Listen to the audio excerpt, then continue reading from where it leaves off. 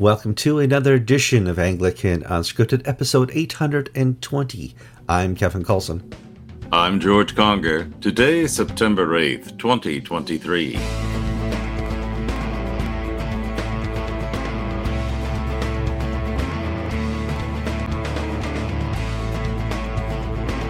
All right, thank you again for joining us for another show of Anglican Unscripted. This is George and I's happy place. We get to sit down and talk about the stories we find on the internet and around the world that interest us, and assume you'll be interested as well, because this is Anglican, this is Christian, and this is just the kind of culture we're fighting right now. And there's a lot of stuff happening out there. George, how you doing this week? Well, I'm in a little bit of pain right now. Nothing major, but this is the wet season in Florida, and so I'm preparing our lawn to put down new sod in certain spots where it's all sort of bare and grizzly. And I had a choice of putting grass killer on, letting it sit for 2 weeks. Or grass killer or a weed killer? Both. But, well, actually, there's no grass there. It's all weed. Okay. But basically, take it down to the bare dirt, and then you'll have to let it sit for a week or two. But we've got a lot of little dogs in our house, and I can just see them deciding, oh, doesn't this taste nice? So I decided to get out my torch and burn the dead grass off. Well, it really was fun to do until a gust of wind came, set my pants on fire, and I have no hair on my left calf now. It's all singedy and everything. Was George stripping off his pants, running back to the house? No, I was rolling in the dirt, patting it, and the dogs were barking at me, Susan came in and said, "What happened to you? What'd you do to your pants?" So, yeah. But I love playing with acetylene torches. I love to weld. I love to basically play with fire, and whenever I can, I'm a perpetual 8-year-old as it comes to burning things. So, I remember early in my marriage, we were renting a house in Huntsville, Alabama, and my dear wife, who was proud of her husband's skills, said, "Why don't you go back and build a fire for our chicken, and we'll have barbecue tonight?" I said, "Sure." Never have used this barbecue grill before, and I turned on the propane and closed the cover, and I kept hitting that little red switch. It never ignited. Finally, I went into the kitchen. The whole time this little barbecue is filling with propane. Got a match, came out, stuck the match in, and boom. No eyebrows, I probably look like I do now, except no facial hair. It just blew everything off. And men and fire is comedy central. We will always do something to have fun with the fire, but it gets us every time. George, we had a great episode last week. We talked about many different topics, and I guess we're going to do the same this week. And I wanted to start off doing a follow-up on the Pope Francis stuff we talked about. You sent me some story ideas, and your title is Pope Francis Becoming a Second Joe Biden. And it's a good question, because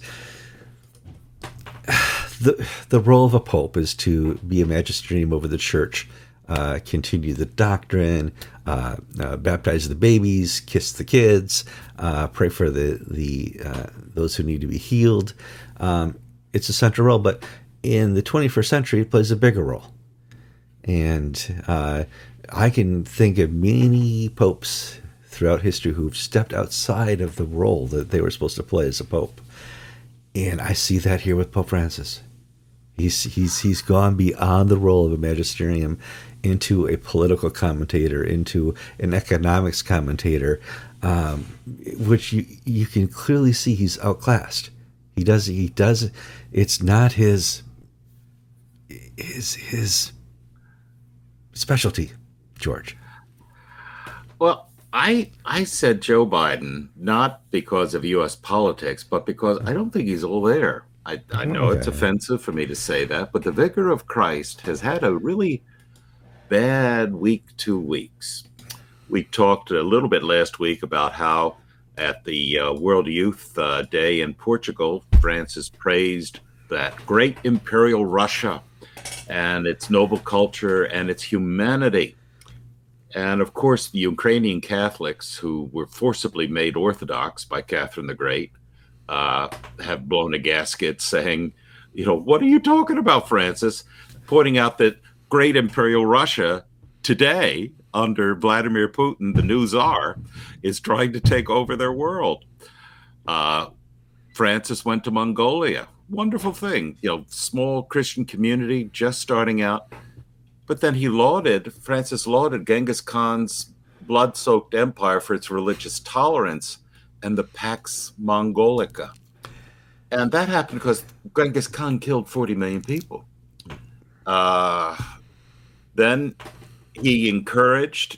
Francis encouraged, at the same time, Chinese Christians to be good citizens of a nation whose culture he greatly admired and whose government, he says, is, quote, very respectful towards the church.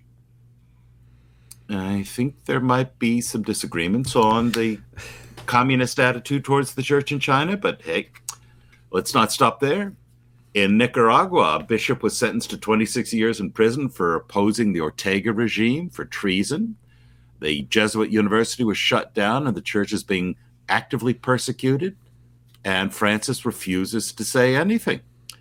In Germany, the Archbishop of Berlin has said that, you sent this to me, that priests who marry gay couples or bless gay unions, he's not going to intervene, and Francis is letting that slide.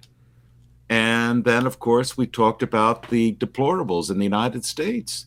The American conservatives who are worried that the synod is going to be politicized, and that they're embracing a rigid and empty ideologies instead of following the living doctrine of the faith. If Francis has gone out of his way to deliberately provoke conservatives or traditionalists, I don't think there are any buttons he hasn't pushed this week. Well, that's just the only thing missing is women priests. The only thing that really is missing is women priests, but every other button is pushed here this last week. I don't think you can go around growing the church or using subtle doctrine by attacking economies around the world and promoting, governments who over the last 120 years have offed 100 million of their citizens. One of the first books I read in second or third year of high school was the Gulag Archipelago, describing the early Soviet Union and how it came to power. It's a 3-book series, and it kind of formed my early understanding of what an empire is and how evil it can be, and how it does not care one bit about its citizens, but it does care about the party.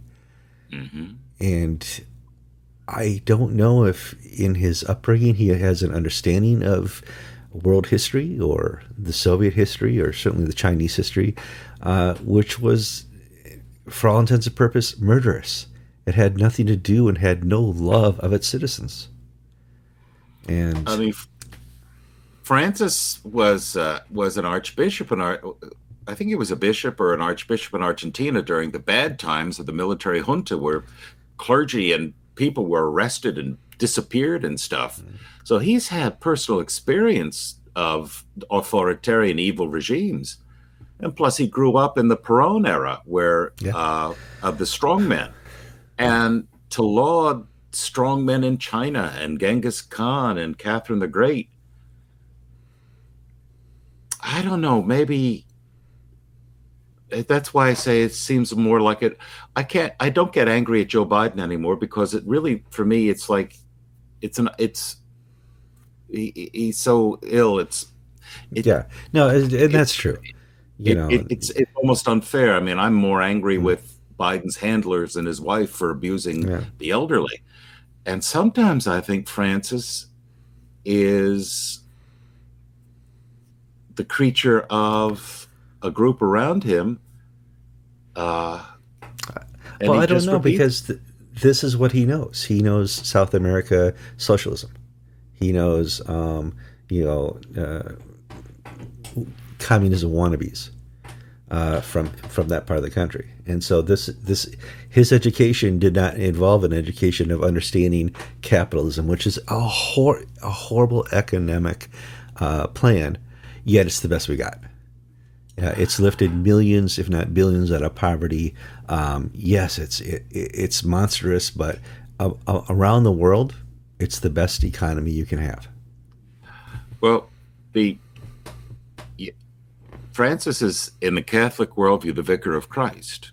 Mm-hmm. And that comes with certain obligations and responsibilities to speak prudently and prudentially and not to be a partisan. We have a story further down our list about Justin Welby's latest inanity.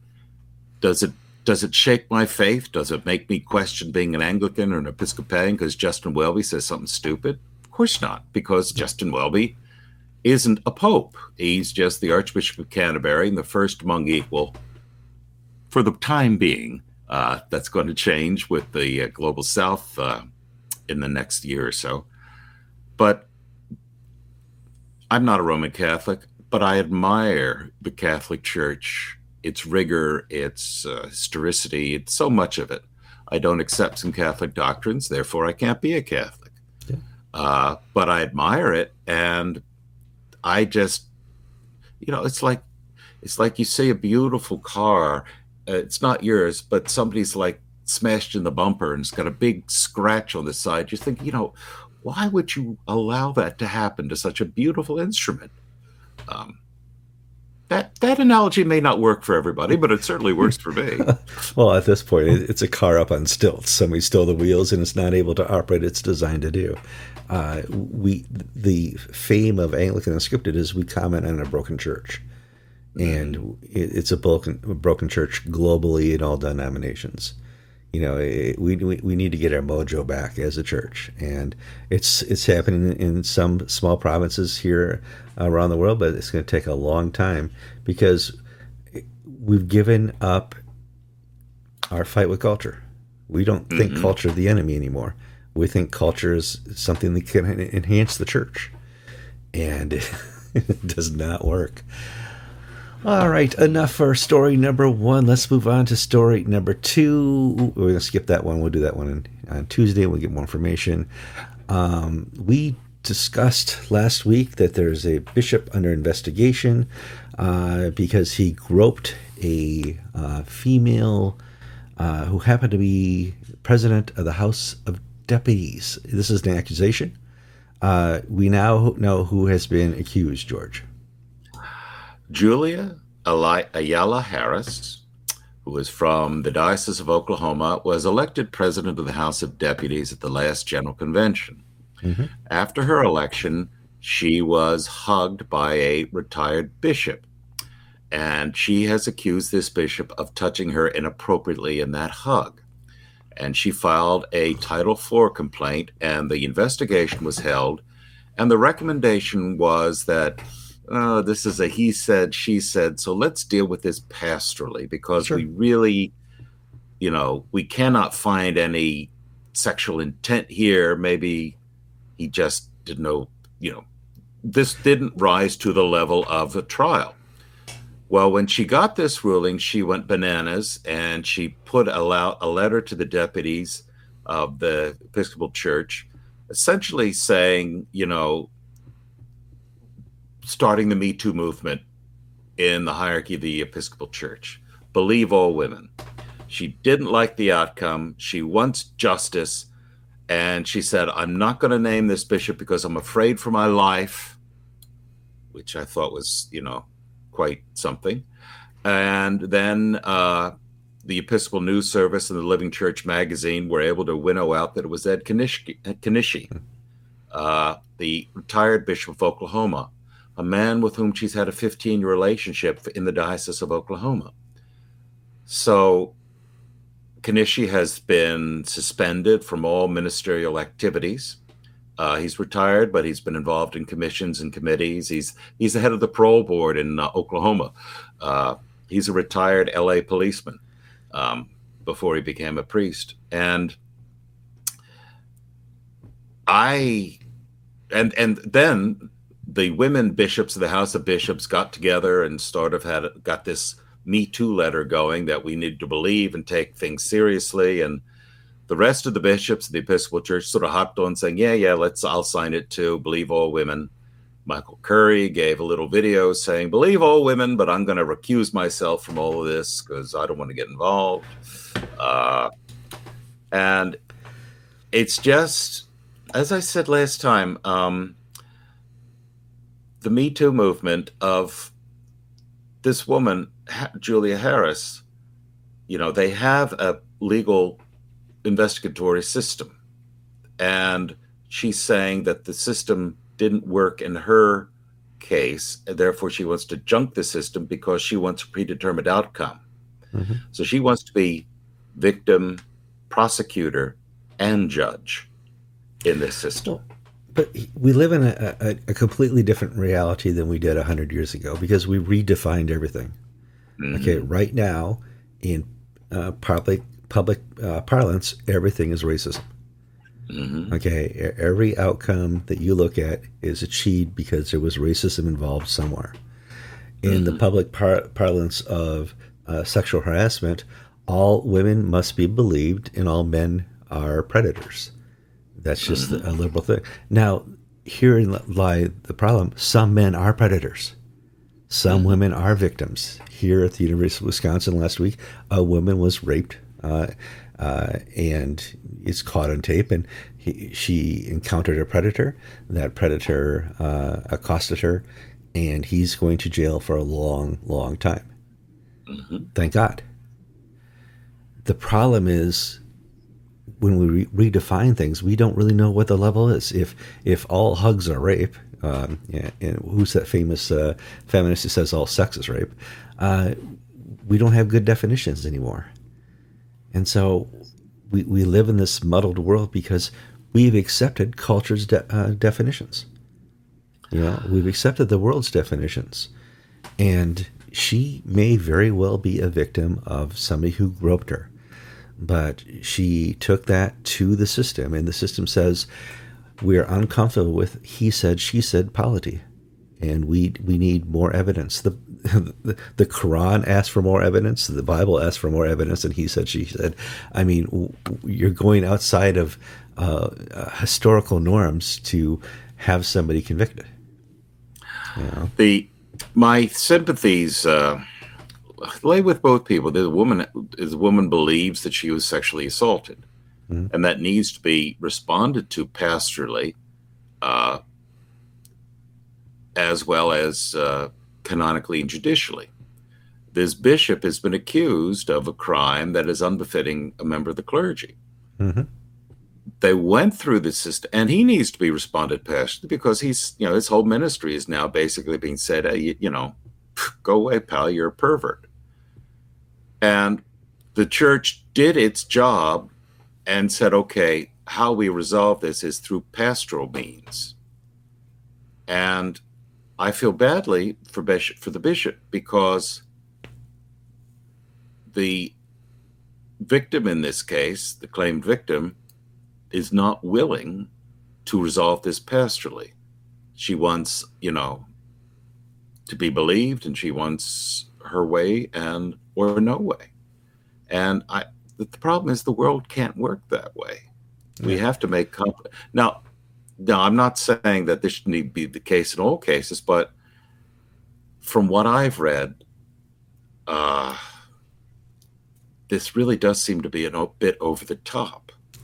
I mean, the Me Too movement with Jeffrey Epstein and, being raped and casting couch, you had to sleep with Epstein to get a job. We're not talking about that level. But here's the thing. Because there's a 15-year relationship, maybe there was something later, and now this woman's in a position of authority where she can make a complaint and she'll be listened to. I just don't know how to go forward with this. I'm of two minds, really. And that's where please listen to Kevin George here. We're not saying she's lying. We're not saying he's innocent. We're saying this is a difficult situation that was presented to a forum that was set up to handle these types of situations. She was unhappy with the results of that, and is continuing to seek justice, whatever that may be. Now, justice has, talk about redefinitions. Justice has been redefined. Justice used to be access to the system. Justice is now result, and it's one of those crazy stories. But please, if you listen to this story and said, Kevin and George think she's lying and she's full of, no.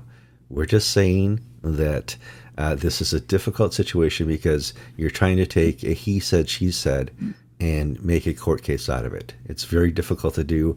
And largely, you could not do this in our legal parlance here in America, but you could do it in our civil parlance. You can make a civil case out of it, but not a legal case. It's one of those things. So let's, before we talk ourselves into a corner there, and my thinking is, to begin with, this woman had the best possible venue. The upper reaches of the Episcopal Church are as PC as they get. Yeah. And they didn't find in her favor such that she was happy. I mean, come on now. I mean, she's starting, the ball on the 40-yard line, not the 50-yard line, in her case. And still they didn't find the way she wanted to. Yeah, this isn't no longer a good old boy network she was dealing with. Far from. This is the good old House of Bishops in the Episcopal Church network, which, she would have. It was tilted to her side. Justice was not blind on this at all. But let's move on to our next story. It's about another Episcopal bishop from the Diocese of Eastern and Western Michigan. Now, this is a strange one because it's not Me Too-ish. It's ugly divorces. And I think we need to talk about it. And once again, George and I are not taking sides. We're trying to present the story as factual. I have an opinion on this, but I'll try and keep that out, George. Prince Singh, he's from India originally, was the Bishop of Rochester, New York for many years. He retired, and then he became the interim or provisional bishop of Eastern and Western Michigan, two dioceses that are relatively small and poor, and so they split one part-time bishop between them to make a full-time job. Singh has gotten divorced from his wife, and his wife and his two young sons, who are in their 20s, have gone on to social media accusing their father of being abusive, drinking, being mean. It's a nasty divorce. Bishop Singh has since remarried. There's an Indian angle in that Singh is of a certain caste, and while his wife is from the Dalit or untouchable caste. And so they're saying that there's prejudice by the husband against his wife for being an untouchable and all that. Well, this has been out there for a few months, and in light of the Harris business, the Me Too movement, the Episcopal Church just this past week has decided to suspend Bishop Singh from all ministerial activities until a resolution of this case based on the accusations of his ex-wife and his sons. Now, I have no idea what's truth in this, but I'm aware of cases where an outwardly wonderful father, bishop, man, pillar of the community, is a real SOB in the home and abusive to his wife and children. I'm also aware of cases where a divorce gets so angry and bitter that the ex-husband or ex-wife wants to destroy the other partner. I've seen it, pastoral cases I'm aware of where, false charges of abuse are labeled against a husband, so he loses all custody in a joint custody agreement. And he spends years fighting it, and the children get alienated from the father by the mother, who keeps telling them what a bastard their father is. And I have no idea what the truth is in this, but to me, it just smells bad that after having had Bishop Singh's problems out there for so long, when the Harris thing hits, they've now got to basically jump on and, we're going to penalize Bishop Singh too. what's happened in the last 2 weeks that wasn't there the previous 2 weeks. So news. The news cycle, absolutely. And I mean, that's the trouble with relationships here. It's a broken world, and you're going to find that in the world, and you're going to find that in the church. And this is just evidence of that. And it's hard to watch, even though I'm not a fan of that diocese and what it's been doing. I take pity on this family, and keep them in my prayers. We prayed for them in the show, before we did the divorce show. is such a horrible, horrible thing. I mean, it just destroys so much. But oh my. Yeah. All right, let's move on to the next story. Can we jump down to Stuart Ruck just because it's sort of in the same vein of things? We have heard from the tribunal that they are going to allow this to move forward, and they have undone the stay. Now, hey, I'm not an attorney. I don't speak legalese. When we first did the Ruck story, I had to go through a legal dictionary to make sure I had all the terms right. George, what does this mean? There had been a stay of proceedings in the Stuart Ruck case. Stuart Ruck has been accused of conduct unbecoming a member of the clergy.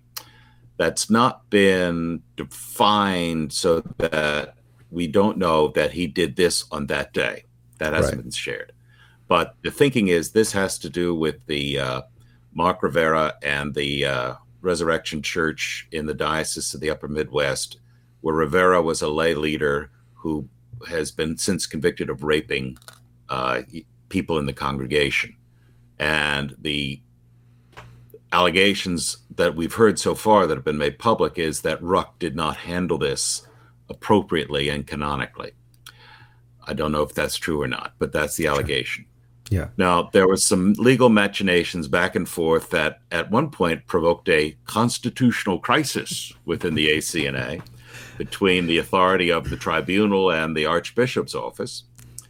But all of that stuff has now been resolved and settled, and the tribunal has lifted all stays of proceeding based upon all the other legal proceedings.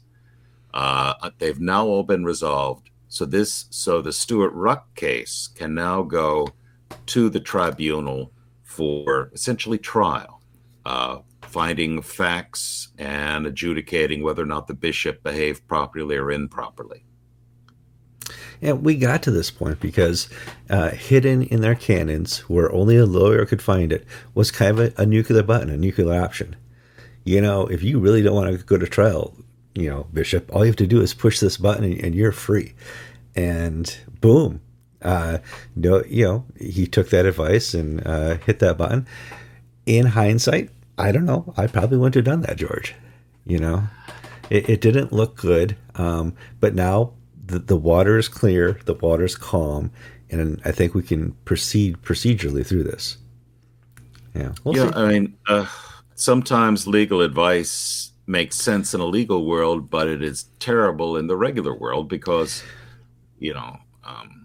pleading guilty to a lesser charge just to avoid the potential of a greater charge, even though you didn't do it, that happens in our legal system. People plead out because either they can't afford a decent attorney or that's basically the best option they're given. Yeah. Hey, instead of a felony, we'll give you a misdemeanor and you can walk and pay a $600 fine, or we'll see you in court for 12 months. That's a very common thing, especially in the state just south of me in Illinois. Not the place to go to jail. All right, George, let's move on to some more stories here. Moving to the page. India. I know. Hold on. I skipped a whole bunch of things here. Michigan. Oh, because we went to Stuart Ruck. I think why don't we run over to the Church of England here with Mike Pilavachi. I know I'm not doing that perfectly. And the story there.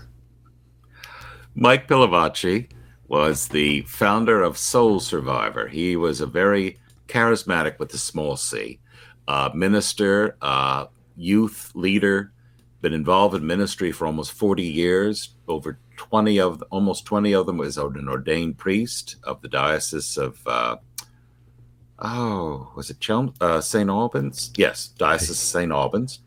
Yeah.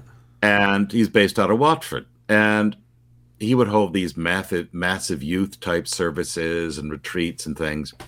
And over the last year, stories arose that he was manipulating and abusing young men, basically being a spiritual bully, engaging in inappropriate semi-sexual relations, of having back massages and wrestling with young men and things you just shouldn't do. But the major issue was that he was a spiritual manipulator and bully, and that he basically controlled fragile young men and basically turned them into little toadies and acolytes and whatnot. Well, the Church of England's National Safeguarding Team and the Diocese of St. Albans investigated this, found it to be true, and Pilavachi has resigned from the ministry and is basically gone. Didn't rise to the level of criminal conduct, but Pilavachi has resigned. Sole Survivor has released a statement apologizing for his abuses and noting that Andy Croft, the number 2 fellow there, who is still suspended pending an internal church investigation, not for misconduct of his own, but basically of keeping quiet over knowledge of misconduct by Pilavachi. So I have to admit, I'd never heard of him before this story broke out. Yeah. Wasn't on any of my radar, but I've had so many emails and comments from viewers in the UK saying, "Man, this is shocking and hard." I mean, my sons went to this, and it really hits in a hard way that it's almost like, oh my God, not this too. Yeah. I mean, it's strange because there's almost a common thread here. We had the Jonathan Fletcher. We've had the Hillsongs. We've had all these stories appear in the last 10 years of people who were charismatic with a small c, had built their own ministries and been found to have been with a sexual sin. And it's difficult to watch this because you and I grew up in the 80s, the Jim and Tammy Bakers, the Jimmy Swaggarts. And so we're kind of used to this corruption at a televangelist level. But here we see, ministries that were clearly fruitful, that were clearly not there just for financial gain, where you're seeing sin still pervasive. It's not just from a evangelical or capital C charismatic side. Yeah. Yeah. We saw this with who was that bishop in the UK that was a very charismatic small c Anglo-Catholic bishop, Bishop of Gloucester at the end. His name will come to me when we're done. Sure, that's right. Who was basically molested young men in his religious order. And actually went to prison for it. And I think the common thread isn't churchmanship. We can't say this is only Anglo-Catholics or only evangelicals or only charismatics or only liberals, anything like that. What we can basically, I think that the thread that goes through this is power. The power of unfettered power given to one, and in this case, all men, that is never challenged or never questioned. So that behaviors that people see that, I don't know if that's right, because it's the big guy, we don't ask about it, we don't question it, we don't hold people accountable.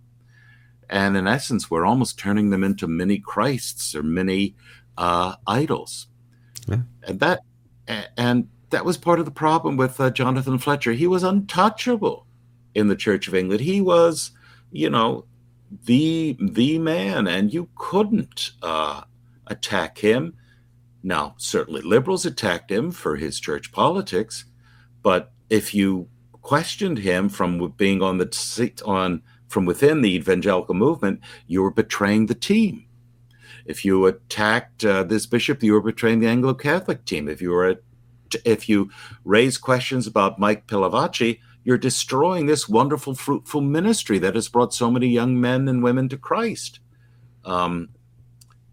And yet the same sin happens again and again and again. Works itself out a little differently in each case. Mm-hmm. But I mean, Fletcher didn't do anything that would send him to prison, whereas the bishop did. And Pilavachi isn't going to go to jail for, wrestling. But it's all unfettered power, unquestioned power. People not putting themselves under the authority of Christ, but putting themselves under the authority of their minister, of the boss, of the big man.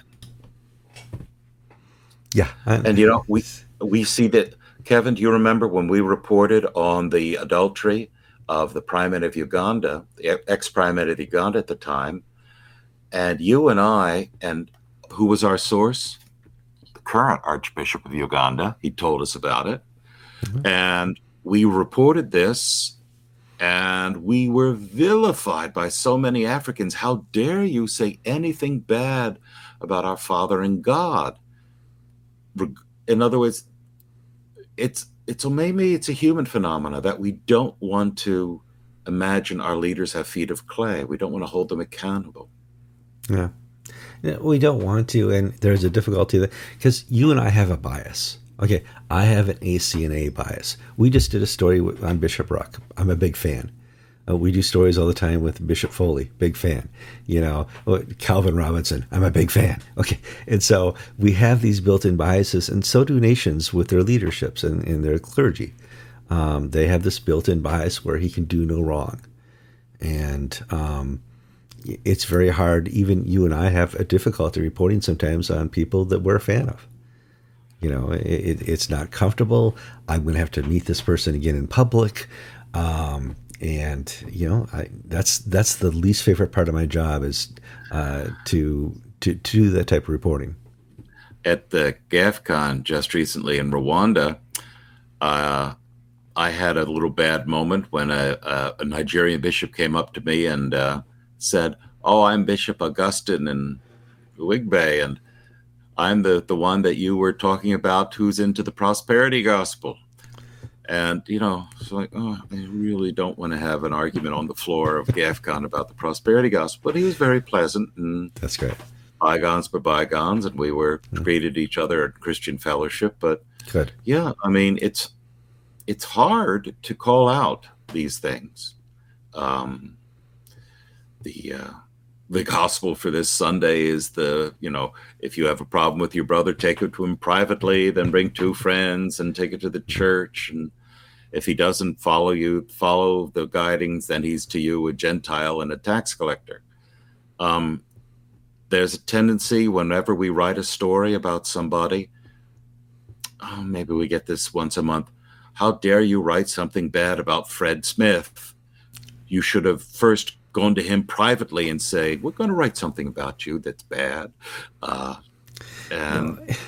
we've done that before. We've, approached, hey, we have this. Can you verify the story? Or what's your side of the story? In journalism, good journalism, you have to know there's 2 sides to every story. There is the he said, she said, he said, she said. There's always 2 sides to a story, and sometimes it's very difficult to get it out because of the emotions involved, the biases involved, and the Jonathan Fletcherist. This is an untouchable person. Even if you have the story correct, you're not going to get to report it. So crazy times. Let's move on to the news. And George, take us to India. I know you love to talk about things happening in India, and it's not just India; it's age-related. And those of us who suffer under the presidency of the elderly Joe Biden understand that there should probably be age limits, and maybe that needs to exist in India as well. But during the story, I want you to think of a different reason. If I were in power and the only thing keeping me from staying in power was my age, and I like my job, I would try to extend that rule so that it did not apply to me, George. The moderator of the Church of South India is a man named Dharmaraj Rasalam. We've reported about him on the past because he's under active criminal investigation for selling admission places at a Church of South India-owned medical college. And so that case, Indian criminal cases take years and years and years and years. Well, this past January, the CSI, Church of South India Synod, met, and they passed a constitutional amendment raising the retirement age from 67 to 70. Bishop Rasalam is 66, and he turned 60. He turned 67 this May. And because they raised the age limit, he was eligible to run for another term as moderator. And so he was elected. Well, the Constitution of the South India says that to change the Constitution, you need 2/3 of the members of Synod voting in favor and 2/3 of the diocesan councils. And Bishop Rasalam fiddled that a bit. Instead of getting 2/3 of the diocesan councils, he got 2/3 of the bishops to sign off. Now, a lay group that's been trying to reform the Church of South India filed a legal challenge.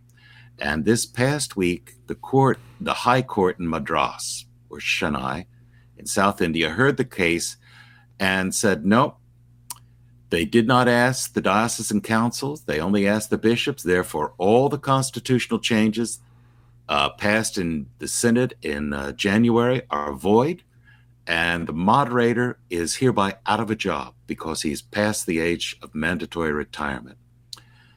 Now, a cynic would say that Bishop Rasalam wanted to keep his job because the longer you remain in power, the easier it is to fight off criminal accusations. Mm-hmm. But at the same time, it's being a bishop in South India is a money-making enterprise for you and your family. And if he loses that position, he's basically, his income's gone. You, your family, and people who want to keep you in power. Absolutely. And, we've talked about this before, and I'm not accusing people of being evil. I'm accusing this is the culture. This is the Indian culture. We see this where it's just how we do it. People are always mad at Chinese businesses because they'll copy an American product, make it a little bit better, and sell it cheaper. They did nothing except copy it. And we're all mad. Well, that's just their culture. You had something, I did it cheaper. I made it cheaper. And that's just the way they're raised. And in India, they're raised to understand, and they don't think of it as corruption. They're surprised to hear what do you mean it's corruption? My uncle and my nephew and my family just happen to work for me in government. It is what it is, So it's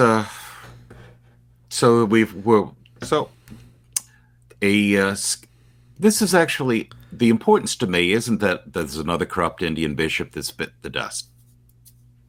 It's rather that the lay people in India have had their first real victory against the unfettered, unchecked power of corrupt bishops. Pakistan, India are two churches, Tanzania is another, where the bishops really are, a good number of them are dirty from in a financial sense. Yeah. And there are lay people who are standing and fighting the good fight to hold these people to account, and here they've won a battle.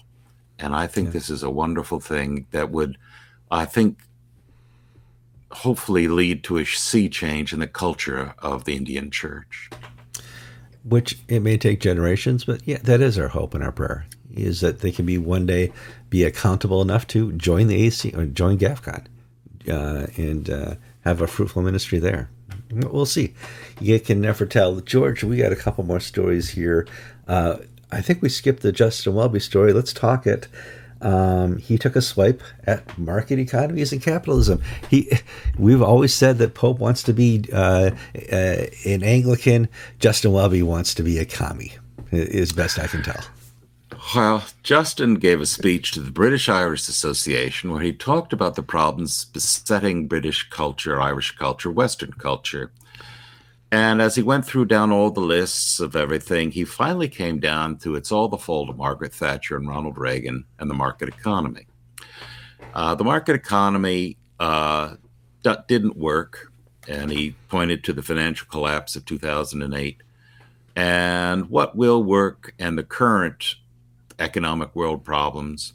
And he said, what will work is if we have a guided, managed economy where the state takes the leading role, because, of course, the state is more moral, I think, is in his assumption than the businessman. Cares for you, yes. And that's I mean, real quick here, the biggest liberal failing is to think the state cares. Go on. So this isn't a shocker in the sense that we all knew Justin was a sandal-wearing, weird-beard commie pinko.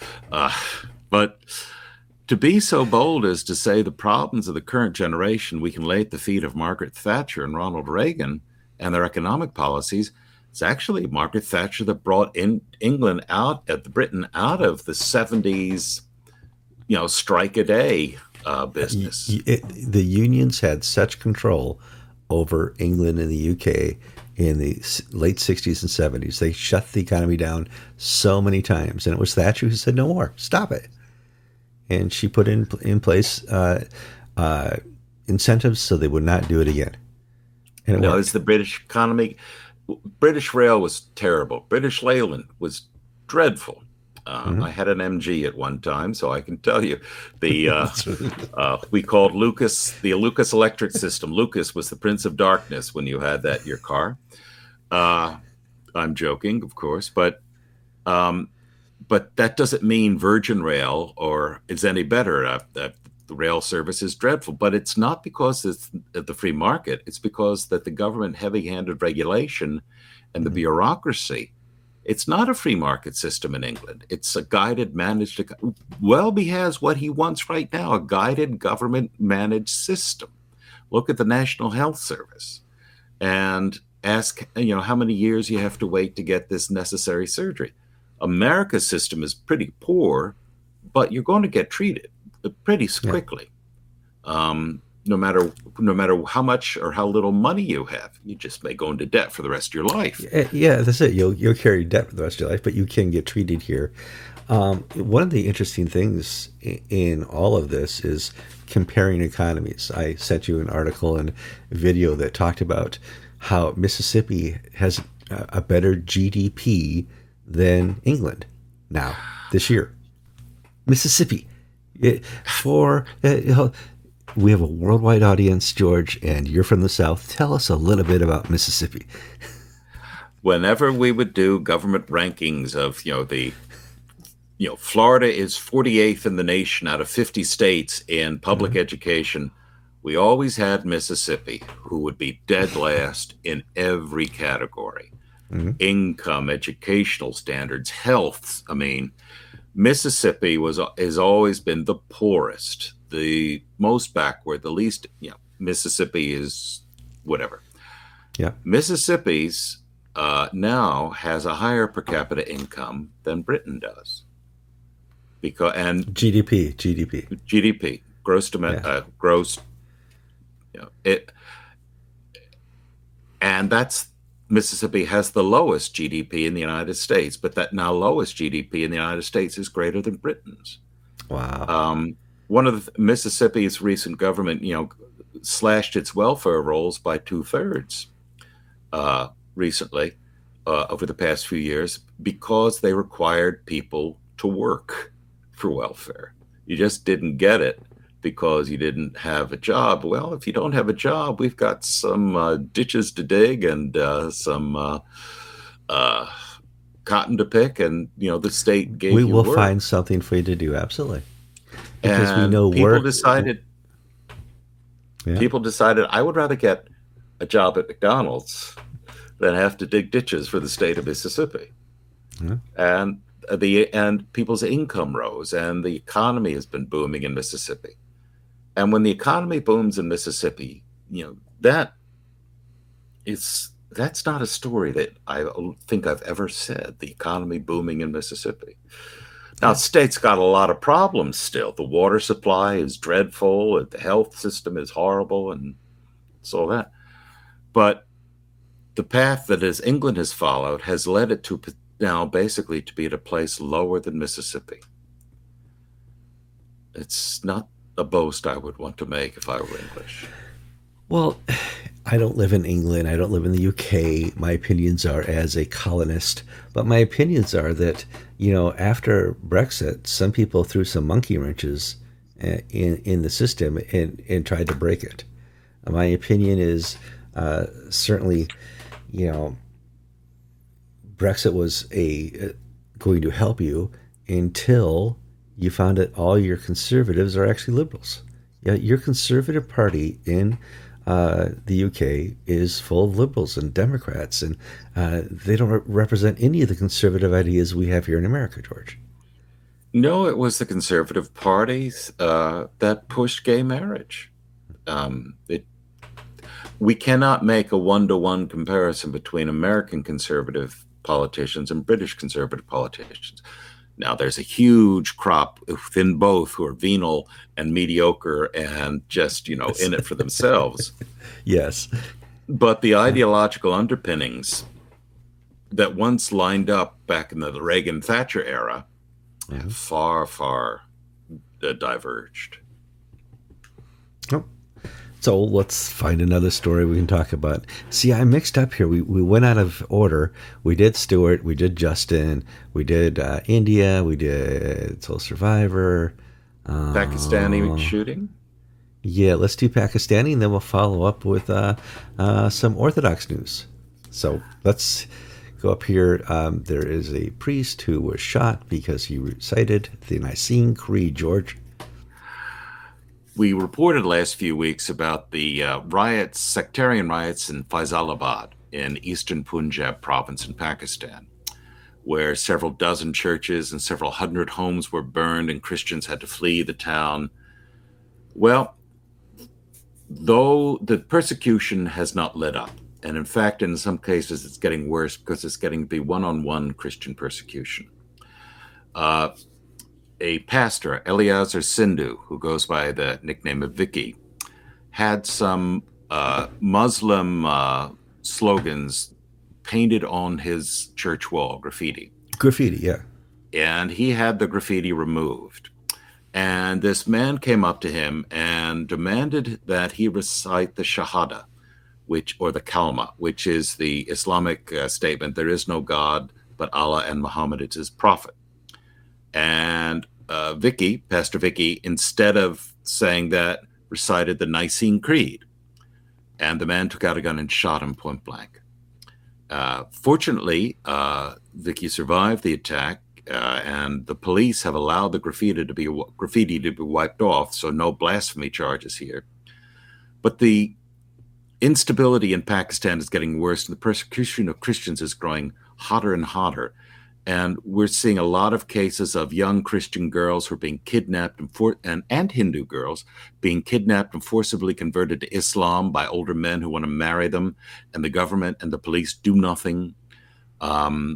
Christians murdered, Christians imprisoned for fake blasphemy charges. It's a bad situation. It's a bad situation in Pakistan, and we really do need to hold up those people in prayer. No, it's first century level.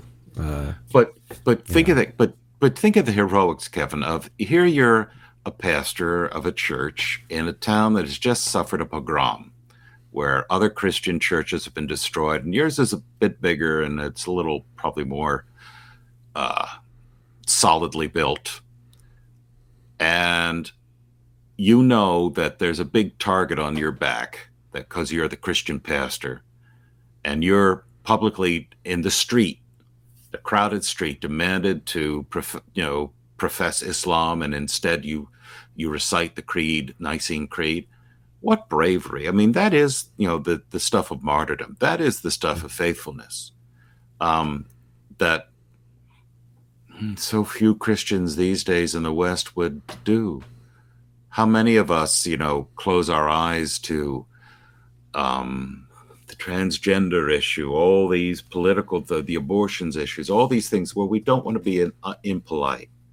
We don't want to make waves, and we just sort of close our eyes to the evil around us.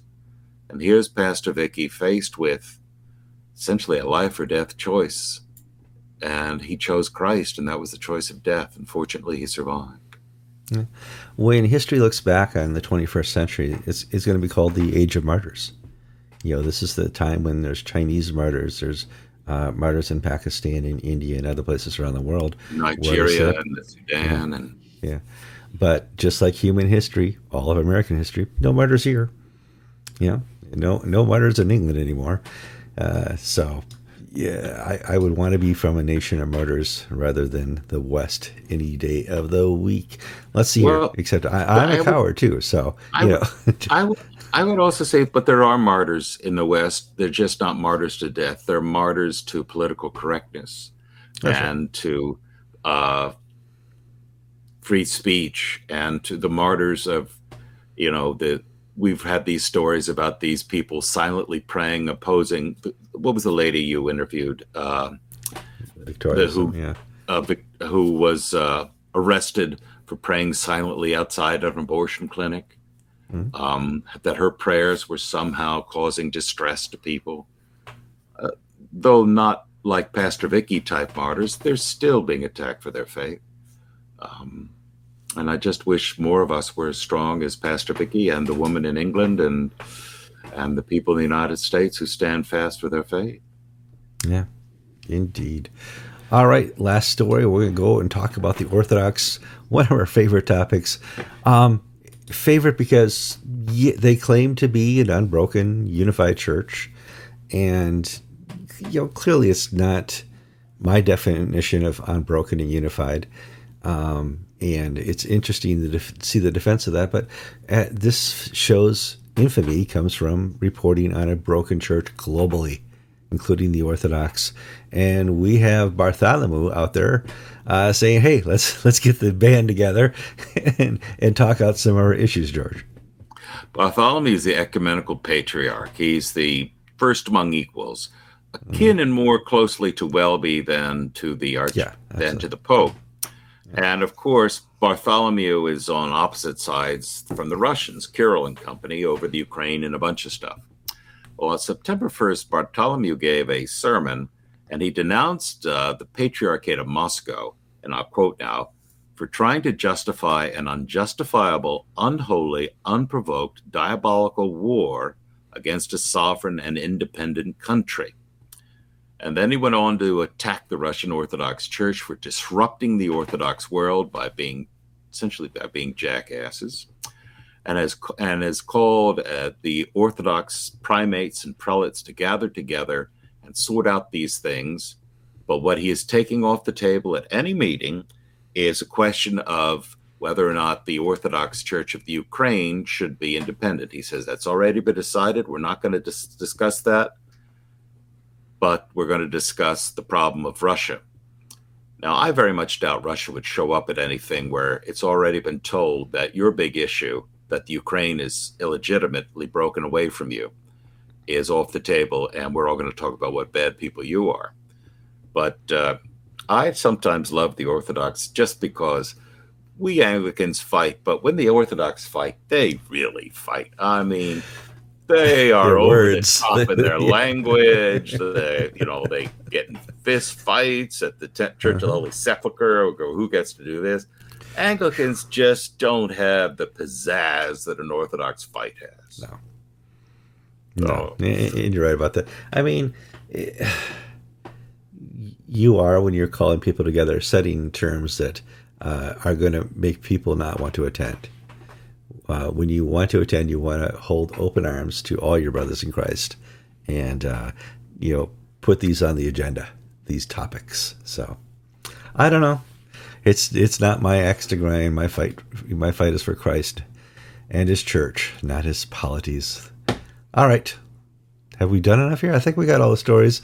I don't think we missed anything. If we did, we'll hit them Tuesday.